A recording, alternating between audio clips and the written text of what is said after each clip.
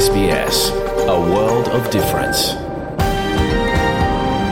You're with NITV Radio, on mobile, online and on radio. We acknowledge the traditional owners of the land NITV broadcasts from, Wurundjeri people of the Kulin Nation and their elders, past and present. We also acknowledge all Aboriginal and Torres Strait Islander tribes and clans we broadcast to, from the mountains to the plains, from the desert to the sea, from freshwater to saltwater. Yama, and welcome to NITV Radio. Coming up in your program this Monday, May 15. Well, last week our Welcoming Australia Symposium was held in Melbourne, an event whose organisers aim to cultivate a culture of welcome and create a future where all people have equal opportunity, and it means people of all backgrounds. In the sidelines of the symposium, we spoke to Professor Chelsea Watego, who delivered a First Nations keynote speech at the event in which she debunked with compelling arguments the myth of Australia as a country of a fair go. Also on NITV Radio today, we have a selection of stories from NITV, including some of the findings last week of the inquest into the death in custody of Wayne Fella Morrison in South Australia. Also in the program today, we have findings of a new study currently underway that hopes to paint a more accurate picture of disability in Australia. These stories and more coming to you after the latest news on NITV Radio, and today we are broadcasting from Nam on the Kulin Nation. Bertrand Tungandame here. I'm Bertrand Tungandame. Australia Day 1972 saw the first Aboriginal embassy erected outside Parliament House. The native title legislation must be amended. And they've walked this land so many times before anybody came. I am sorry.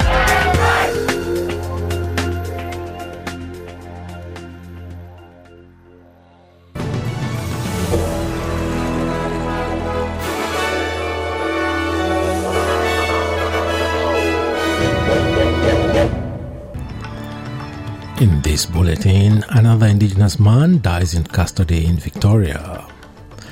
Treasurer Jim Chalmers begins a countrywide trip to pitch his second budget. And the Move Forward opposition party inches towards an election win in Thailand.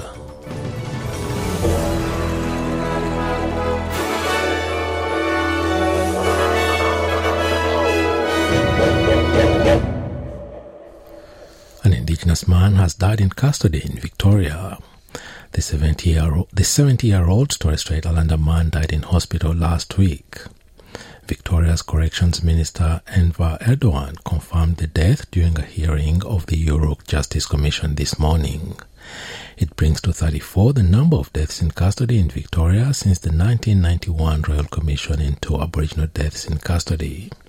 Mr. Erdogan has apologized to the Uruk hearing for the state's role in Indigenous deaths in custody, admitting most of them were the result of critical failings in the state's institutions. Treasurer Jim Chalmers is setting off on a countrywide trip to pitch his second budget, as a poll shows not all voters are convinced of its merits. Dr. Chalmers begins a five-city trip today to speak to business groups, unions and communities, starting in Sydney before moving on to other capital cities. A news poll by the Australian newspaper has found only 1 in 8 voters are convinced the Albanese government's first full budget since the election will reduce inflation. Prime Minister Anthony Albanese says the Labour government has reprioritised Medicare, investing nearly $6 billion over 5 years to strengthen Medicare in the recent budget. The Prime Minister says the previous Liberal government undermined the bulk billing system, and the Labour government is now reinvesting to increase the availability and accessibility of general practitioners. Had Labor not been elected, we would have seen a further undermining of Medicare, a further undermining of bulk billing. We know that for a long period of time, one of the great divides in Australian politics was John Howard promising to get rid of Medicare, and since then they decided that the Australian people had such support for Medicare they couldn't promise that. So instead we've seen it undermined over the previous decade. What we've been doing is repairing it and that is a centrepiece of our budget, along with our other measures.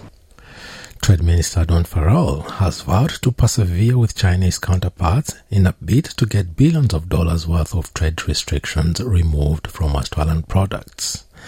Following his return from Beijing, where he met with Chinese Commerce Minister Wang Wentao, Senator Farrell says he is still optimistic of restrictions on items such as barley, wine and lobsters being removed. Despite the in-person meeting in China, Senator Farrell told ABC Radio it will take time for trade relations to return to normal. Well, my objective in this process is to simply persevere and persist so that at the end of the day, all of the trade impediments are removed. The problems aren't solved overnight. We want Australian food and wine producers to get their products back into China, and we want the Chinese consumers to have the advantage of the wonderful Australian products. In a sign of improving relations between the two countries, China's Foreign Minister Qin Gang is set to visit Australia in the coming months. The trip has yet to be formally announced by Beijing. The government has announced $86.5 million to re-establish a national anti-scam centre to protect the millions of Australians who lose billions of dollars each year. Australians lost $3 billion to scams in 2022 alone, with the average loss from a scam being $20,000. Financial Services Minister Stephen Jones says the centre will fight scammers and prevent fraud before it happens and encourage people to report scamming. Over $3 billion a year is being lost to scams and consumer frauds, and until now, too often, Australians, households and small businesses have had to fight them on their own. Well, that's going to stop. Our policy to fight scams, whole of government policy, is about ensuring that we are taking the fight up to scammers to ensure that consumers are better protected. The Albanese government has pledged $236 million of funding over 10 years to set up a national flood warning network. The network aims to provide reliable access to flood forecasts and warnings. Due to the high risk of flood in Queensland, the government says work in Australia's most disaster-prone state will be prioritised. Environment Minister Tanya Plibersek says the network will address problems with flood gauges, ensuring people will be able to access reliable information in real time during extreme weather events. We see flood gauges across Queensland that are owned by different levels of government. In fact, there are 1,400 flood gauges owned by 41 different councils. Some of the flood gauges are owned by different organisations, private organisations or individuals.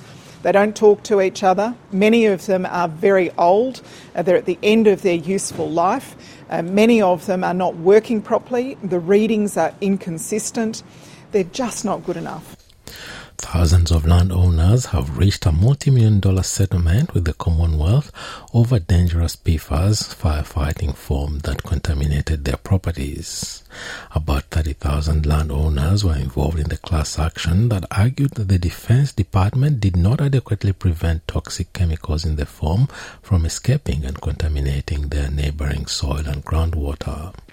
The parties have reached an in-principle agreement in the federal court for a sum of $132 million, and the agreement covers 7 sites near Royal Australian Air Force bases at Richmond and Wagga Wagga in New South Wales, Wodonga in Victoria, Bolsbrook in Western Australia, Darwin in the Northern Territory, Edinburgh in South Australia, and Townsville in Queensland.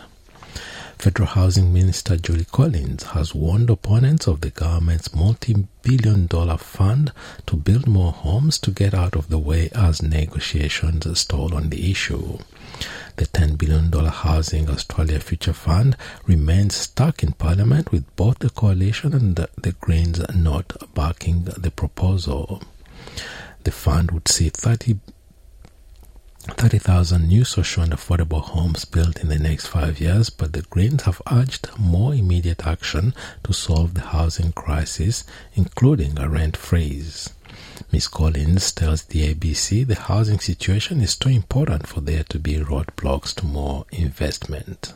So I would say to Liberal senators and to Green senators in the Senate, we took this to the last election. We're trying to legislate it and they should get out of the way because there are too many people in Australia today that are relying on those homes. There are too many Australians that are doing it tough that need us to get on with the job. In Thailand, general elections have taken place to renew the 500 seats of the lower house of the parliament. The Move Forward opposition party is leading, followed by another opposition party, the Pheu Thai, both of whom are expected to get more than 100 seats, way ahead of the United Thai Nation party of incumbent Prime Minister Prayut Chan-o-cha.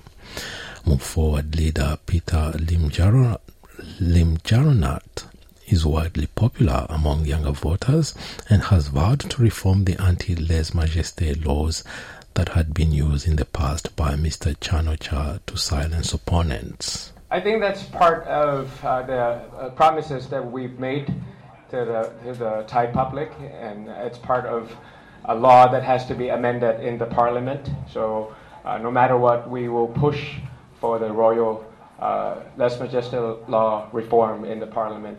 So it's not going to be a question whether to do it or not. We'll push for it. Move Forward and Pheu Thai will need to form a coalition in order to challenge Prayut Chan-o-cha. Turkey appears headed for a runoff presidential election with the parties of Recep Tayyip Erdogan and opposition rival Kemal Kılıçdaroğlu, each claiming the lead. However, sources in both camps have admitted they may not clear the 50% threshold to win outright. Both sides have dismissed the other side's count with no official results announced. Mr. Kılıçdaroğlu, who leads the Social Democratic Republican People's Party, or CHP, is accusing Mr. Erdogan's far-right AK party of delaying the results at a number of ballot boxes that favor the opposition. The AK party members are trying to block the system with repeated objections at the ballot boxes where our vote rates are significantly high. For example, there are persistent objections to 300 ballot boxes in Ankara and 783 ballot boxes in Istanbul. There are ballot boxes of which the results were contested 6 times and some 11 times. What you block is the will of Turkey. You cannot prevent it from happening with repeated objections. And to sport in AFL, and Craig McRae has lauded Mason Cox's influence after the Collingwood hero produced one of his finest performances, firing his side to a 65-point thrashing of GWS. The Magpies were overwhelmed their opponents, with Cox one of 10 goal kickers in the comprehensive 120-55 win. The Magpies now sit 1 win clear on top of the AFL ladder and ride a 5-match winning streak into a meeting with traditional foes Carlton in round 10. Cox starred in his second game back from a lacerated spleen and says he and his team are now looking ahead to this much-anticipated challenge with Carlton. Not many people get to experience this, I think, and it's one of the reasons I came to such a big club, to be able to get the energy that does come from a massive MCG that's just a sold-out crowd, and next week will be that. So it's going to be a great day. Obviously, it's a massive rivalry with Carlton, and it's one you always kind of circle on the calendar. So it's going to be a massive one. So come out, buy a ticket, wherever it is, if there's any left. But I'm really excited about it. And now having a look at the weather around the country. Broome, sunny 31. Perth, partly cloudy 21. Adelaide, sunny 22. Melbourne, similar conditions 21. Hobart, late shower or 2, 19. Albury-Wodonga, sunny 18. Canberra, cloud clearing 18 degrees. Wollongong, a shower or 2, 20 degrees. Sydney, showers 21. Newcastle, similar conditions 22. Brisbane, showers 24. Townsville, mostly sunny 28. Cairns, partly cloudy 29. Alice Springs, cloudy 19. Darwin, partly cloudy 32. And the Torres Strait Islands, a mostly cloudy day, the top of 29 degrees. And that is NITV Radio News.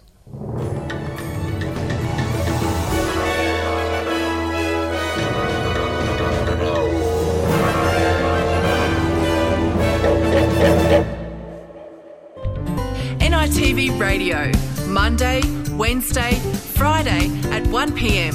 or anytime online.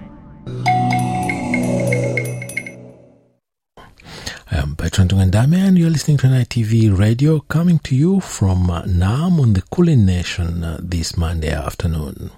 Coming up next, well, have a conversation with Professor Chelsea Watego to explore her First Nations keynote speech titled Another Day in the Colony, delivered last week at the Welcoming Australia Symposium. A speech in which she debunks with compelling arguments some myths about Australia as a land of a fair go.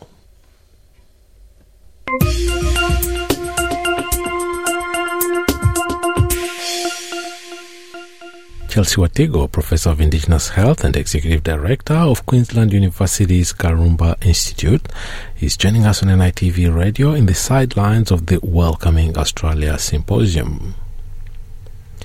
Professor Watego, thanks for joining us. Now, the symposium, Welcoming Australia, aims to cultivate a culture of welcome and create a future where people of all backgrounds have equal opportunity in a thriving and culturally diverse community. Yet, Australia's relationship with First Nations people is still lacking, I'd say. Can we deduct that this is the message you wanted to carry in Another Day in the Colony, your keynote speech at the symposium? Well, I guess I wanted to call into question the very premise of a symposium that's called Welcoming Australia. I mean, I'm not sure how welcoming this place has really been, but also who are they to welcome? Who are they welcoming to where? So, you know, it was just sort of a bit of a provocation, and I drew on Chapter 1 of Another Day in the Colony to speak about the power of place and the power of blackfellas' relationship to place. And it was interesting, we had the Immigration Minister via video speak about Australia as being the most generous humanitarian refugee programs, which, to be frank, is not true and is a lie, really. I don't think it's been welcoming for Indigenous peoples in this place, but also for those who are seeking to call this place home either. I guess calling Australia the most welcoming country for refugees can be debated, considering Australia has also ushered in some of the harshest conditions like Manus Island, Nauru, and more, which I believe that Australia is the only country in the world with an offshore migrant processing system like Nauru and Manus. That alone challenges the idea that, we're the most welcoming. In some aspects, yes. In others, maybe not. But the relationship with First Nations people is, I guess, much more problematic, going all the way back to the beginning of colonization. Well, exactly. And I guess what I tried to do today is to show the everydayness of and the ongoing nature of colonialism, that it's not just a past event, but an ongoing process in which there is still this desire to erase Indigenous peoples and undermine our relationship to country and our rights as First Nations peoples. And so I guess today try to illuminate the different ways in which that happens, because typically people think of colonisation as a past event, not as an ongoing structure of oppression that continues to dispossess Indigenous peoples.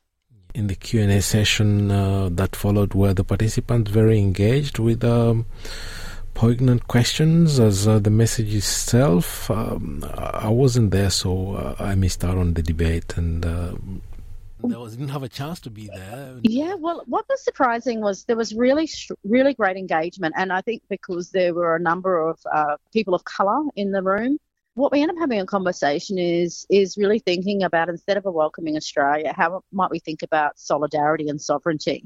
And if we operated from that basis, how the practice might look very different and require us to be in proper relationship with each other, understanding our shared struggles, but also the unique struggles and rights of First Nations peoples here as the foundation from which to operate.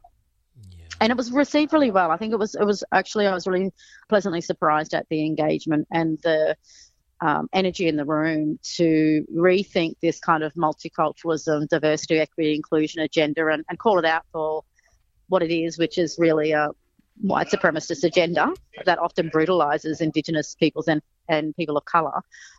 So it was really great to see that there was a preparedness to think critically about this space. Looking at the website of the Welcoming Australia Symposium, it really seeks to paint a picture of a country of successful migration, integration, diversity, offering equal opportunities, where everything goes well. Land of a fair go, all that kind of, it's the lies it tells about itself as a nation. And, I think it's important to disrupt those lies, but also then, in doing so, think about, well, how do we be in proper relationship with each other? And what might that look like? So there's possibilities in the critique of it all to rethink, well, how do we behave with each other? And what, I was asked about multiculturalism and what I thought about it, and I had to remind the audience that this continent has always been multicultural. It's made up of hundreds of nations, of unique cultural difference, and we have a multiculturalism of coexistence where one doesn't have to dominate the other, and we've achieved that over 60,000 years.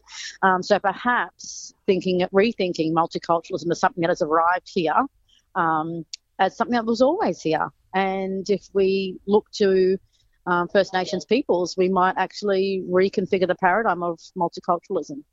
And often multiculturalism is cast as a gift, act of benevolence that white people afford people of colour if they meet the right requirements, if they're the model migrant. And I guess it's about contesting that. I guess a paternalistic top-down approach. Also, another powerful moment of the symposium was your participation in a panel discussion together with Uncle Andrew Gardner and Winton Kidane. A panel discussion called What's the Story and Who is Telling It? Can you tell us about this other panel discussion? Yeah, look, we had a bit of a yarn about the politics of changing place names, but also the possibilities of black podcasting and reclaiming a space to just to exist on our own terms. And so it was a really broad discussion, and it was really good to come together and think about the different ways in which we're reconfiguring the power of place here in the various pieces of work that we do. Very, very interesting conversation. Now, to our listeners on NITV Radio, I would refer you to our website, sbs.com.au/NITV Radio, to look up another powerful conversation with Professor Chelsea Watego about 2 years ago, exploring race relations together with Dr. Michaela Couch. Professor Watego, this is a conversation where you also speak about the book that carries the same name as your keynote speech, Another Day in the Colony as well. Now, where else can one go to find more of your works? Yeah, I mean, you can check out the archives of the Wild Black Woman podcast on AAA's website. I do a lot of writing for Indigenous X, The Conversation, The Guardian, just things that make me wild and want to have something to say about. And there's some, public talks on YouTube. One of the, might be worth looking at is the Latrobe racism debate. That's entertaining. And a number of public lectures I've given might be worth checking out. Professor Watego, thank you very much for taking the time to talk to us on NITV Radio today. Thank you so much. NITV Radio. Share our stories on Facebook. Coming up next, our stories are shared from NITV. Join the conversation on radio, online and mobile. You're with NITV Radio. A South Australian coroner investigating the death of an Aboriginal man in custody in 2016 has identified a litany of failures by correctional services. The death of Wayne Fella Morrison led to the banning of spit hoods in the state, but the coroner has stopped short of recommending any action against the prison guards involved and said the use of a spit hood was justified. Peter Doherty reports. They were images that shocked many and led to protests and a ban on spit hoods. Wrestled to the ground by a dozen guards after an altercation at Adelaide's Yatala Labor Prison. Wayne Fella Morrison loaded face down into a prison van, handcuffed and wearing a spit hood. After a 3-minute journey, he was pulled out unconscious and died 3 days later. The state's deputy coroner found he suffered a cardiac arrest while in the van, and while the spithood may have contributed to his death, Mr Morrison was also suffering from stress, physical exertion and an existing heart condition. Put bluntly, it is misleading to suggest that the spit mask was a primary causative factor in Mr Morrison's death. The evidence falls far short of proof of such a fact. The guards who accompanied Mr Morrison did not give evidence during the inquest. The Deputy Coroner identified a litany of failures by correctional services and found the prison guards were not adequately trained in restraint or first aid. She also ruled that delays in medical treatment for Mr Morrison did not contribute to his death. The evidence does not support findings sought by counsel for the Morrison family that the delay in commencement of chest compressions caused or contributed to Mr Morrison's death. Nor does the evidence support a finding that the delay in calling an ambulance was a factor which contributed to Mr Morrison's death. Mr Morrison's family was not in court for today's findings. Their campaign for a national ban on spithoods led to new laws in South Australia, making their use illegal.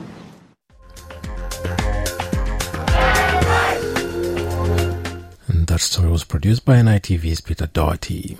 Now, a new installation will light up part of Sydney's CBD from Friday, actually, with a group of artists coming together to create Australia's largest sustainable public artwork. The launch of the piece coincided with the World Oceans Day and is not only catching the public's eyes, but redirecting them to look at a bigger issue. Arturo Rock has more.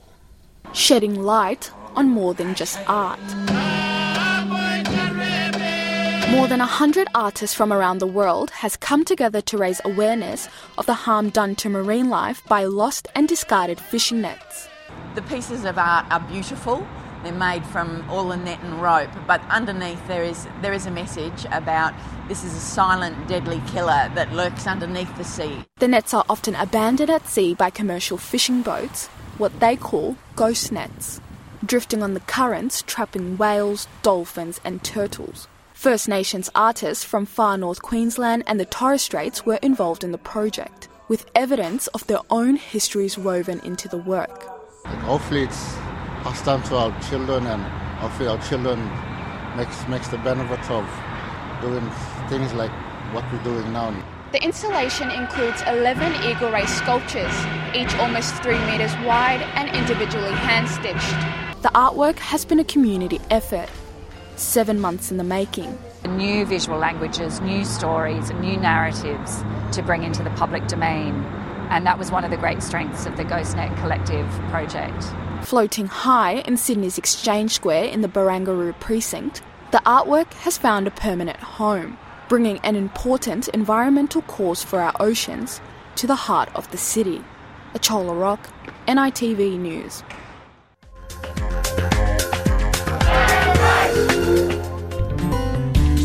Join the conversation on radio, online and mobile.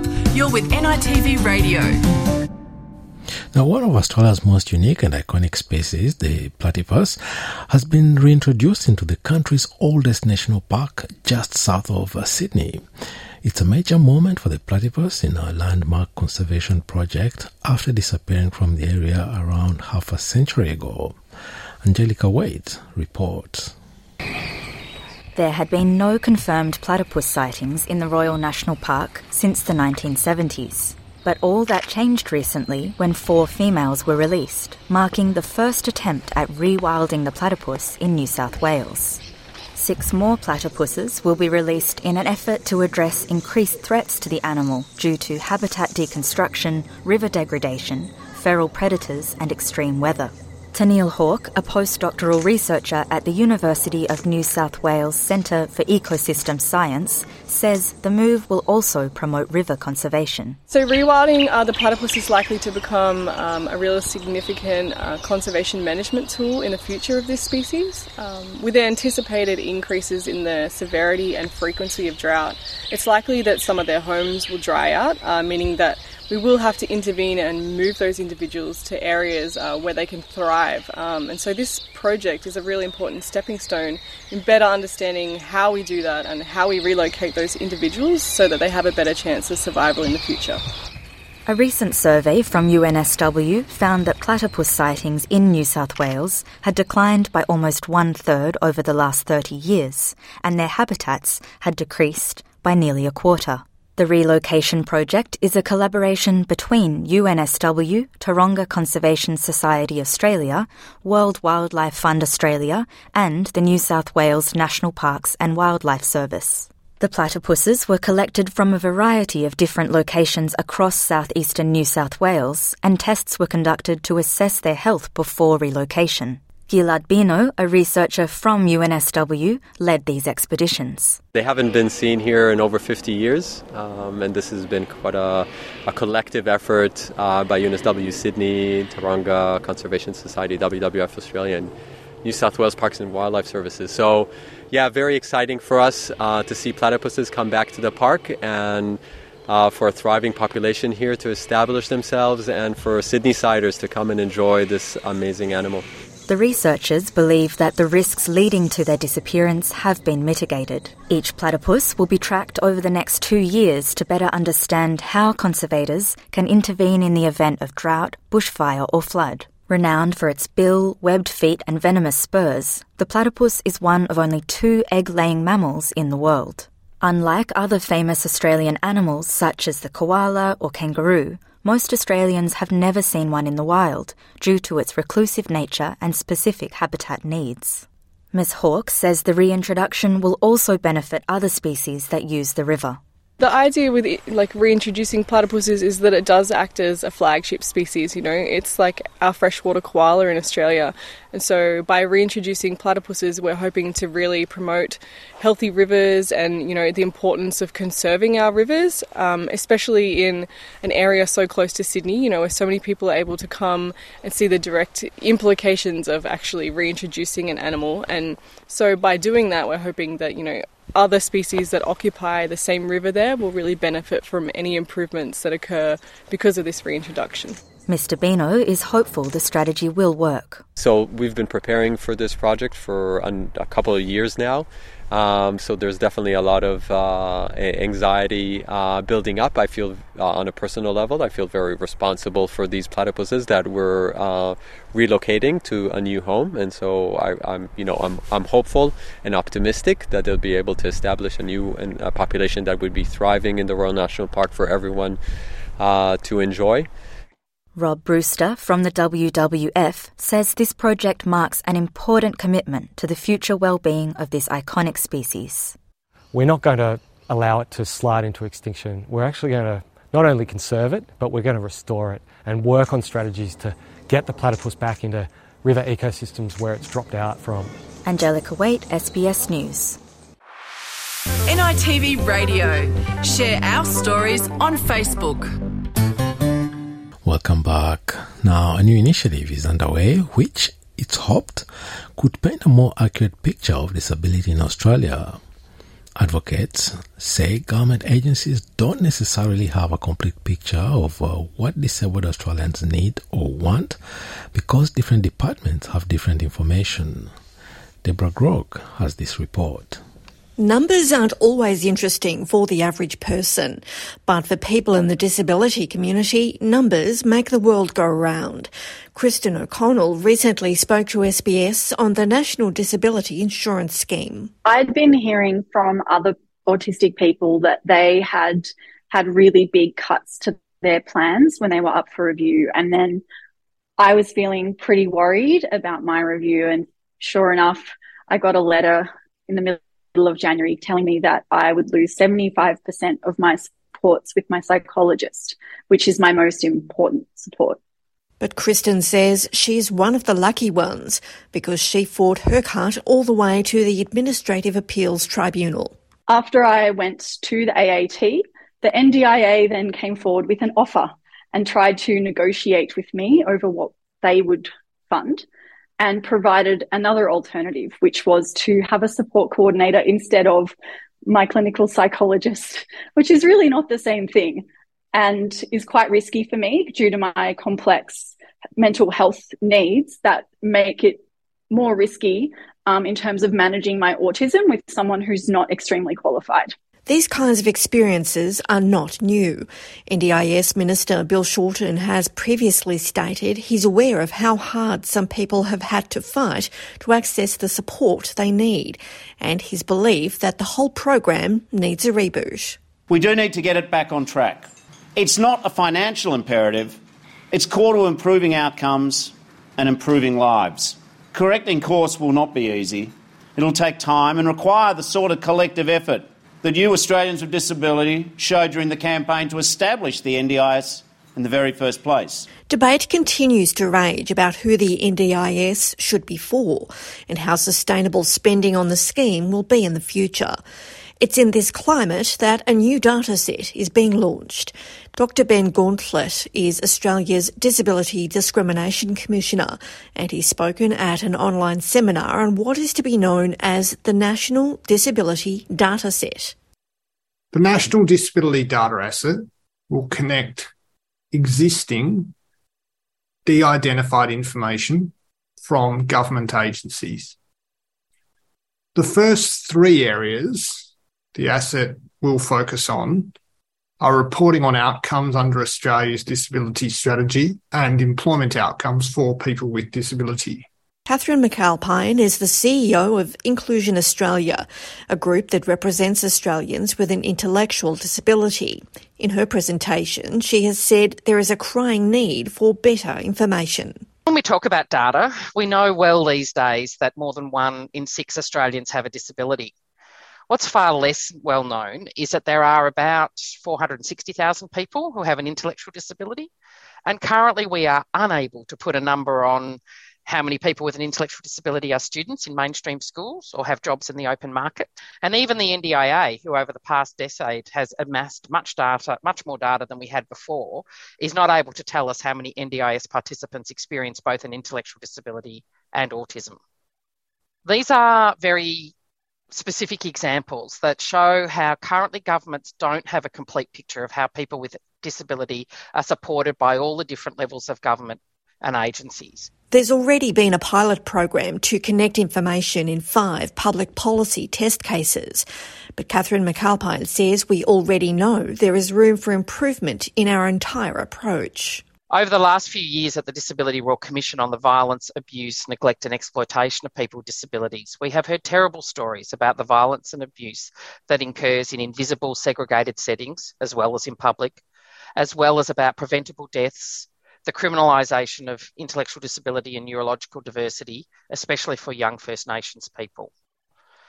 And we sincerely hope that the Disability Data Asset will be helpful in addressing the findings and recommendations of the Commission, again, as Ben said, by making invisible need visible through reliable data. Dr Scott Avery is an Indigenous lecturer from Western Sydney University who is also deaf. He has told the online seminar how discrimination can be experienced within Indigenous communities. There's an Aboriginal man who I've spoken with, and he has an intellectual disability. And he says, when I go shopping, I get confronted by security guards, and he said they think he's drinking. He's intoxicated. And this is a case where you have the presentation of disability in public, which is not well understood, coupled with the stereotypes around drinking. Aboriginal people and drinking create this socially isolating experience for that. Now, that's our community, and other people might experience other forms of discrimination. Catherine McAlpine says the data has to be collected in a way that everyone will be able to understand and interpret. What we really see is that without consistent definitions, we're actually unable to find out these things. We found out during the pandemic, for example, once we went to health, that there was a whole lot of assumptions about where people with an intellectual disability lived that were wrong, that really impacted in the rollout of the vaccinations. So these things are really critical for governments to know and understand. For Dr Avery, there's also a need for respectful engagement and having an eye for the gaps in the numbers. And I think the ethics of inclusion is not just about what is in the data, but understanding as who is not as in the data to make sure that when we're using this data asset to make decisions that affect the lives of the disability community, we really need to push our understanding to make sure not just who is in the room, but whose voices are not in the room.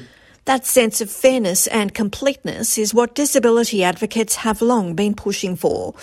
For Kristen O'Connell and others on the NDIS, there's too often a sense that they are viewed as a financial burden rather than someone who deserves some help to live their life. Kristen wants disabled Australians to have confidence in the systems provided to support them. When you interact with welfare supports in this country, you are trained to feel that they're designed to hurt you. And when you have a positive outcome, you just feel that it can never last. So I will never feel confident that my future will improve or even feel as stable as it does, as my life does right now. Dr. Gauntlet says the whole idea of the data set is a positive one. The benefit of the National Disability Data Asset is that it can hopefully make sure that policies designed to ensure that no one is left behind are better, they're more effective, and the outcomes of those policies can be properly assessed. Deborah Grook, SBS News. Visit sbs.com.au/NITV Radio. Bertrand Tungandame. I'm Bertrand Tungandame, thanking you for your company this Monday afternoon. Till next time, bye for now. Yellow.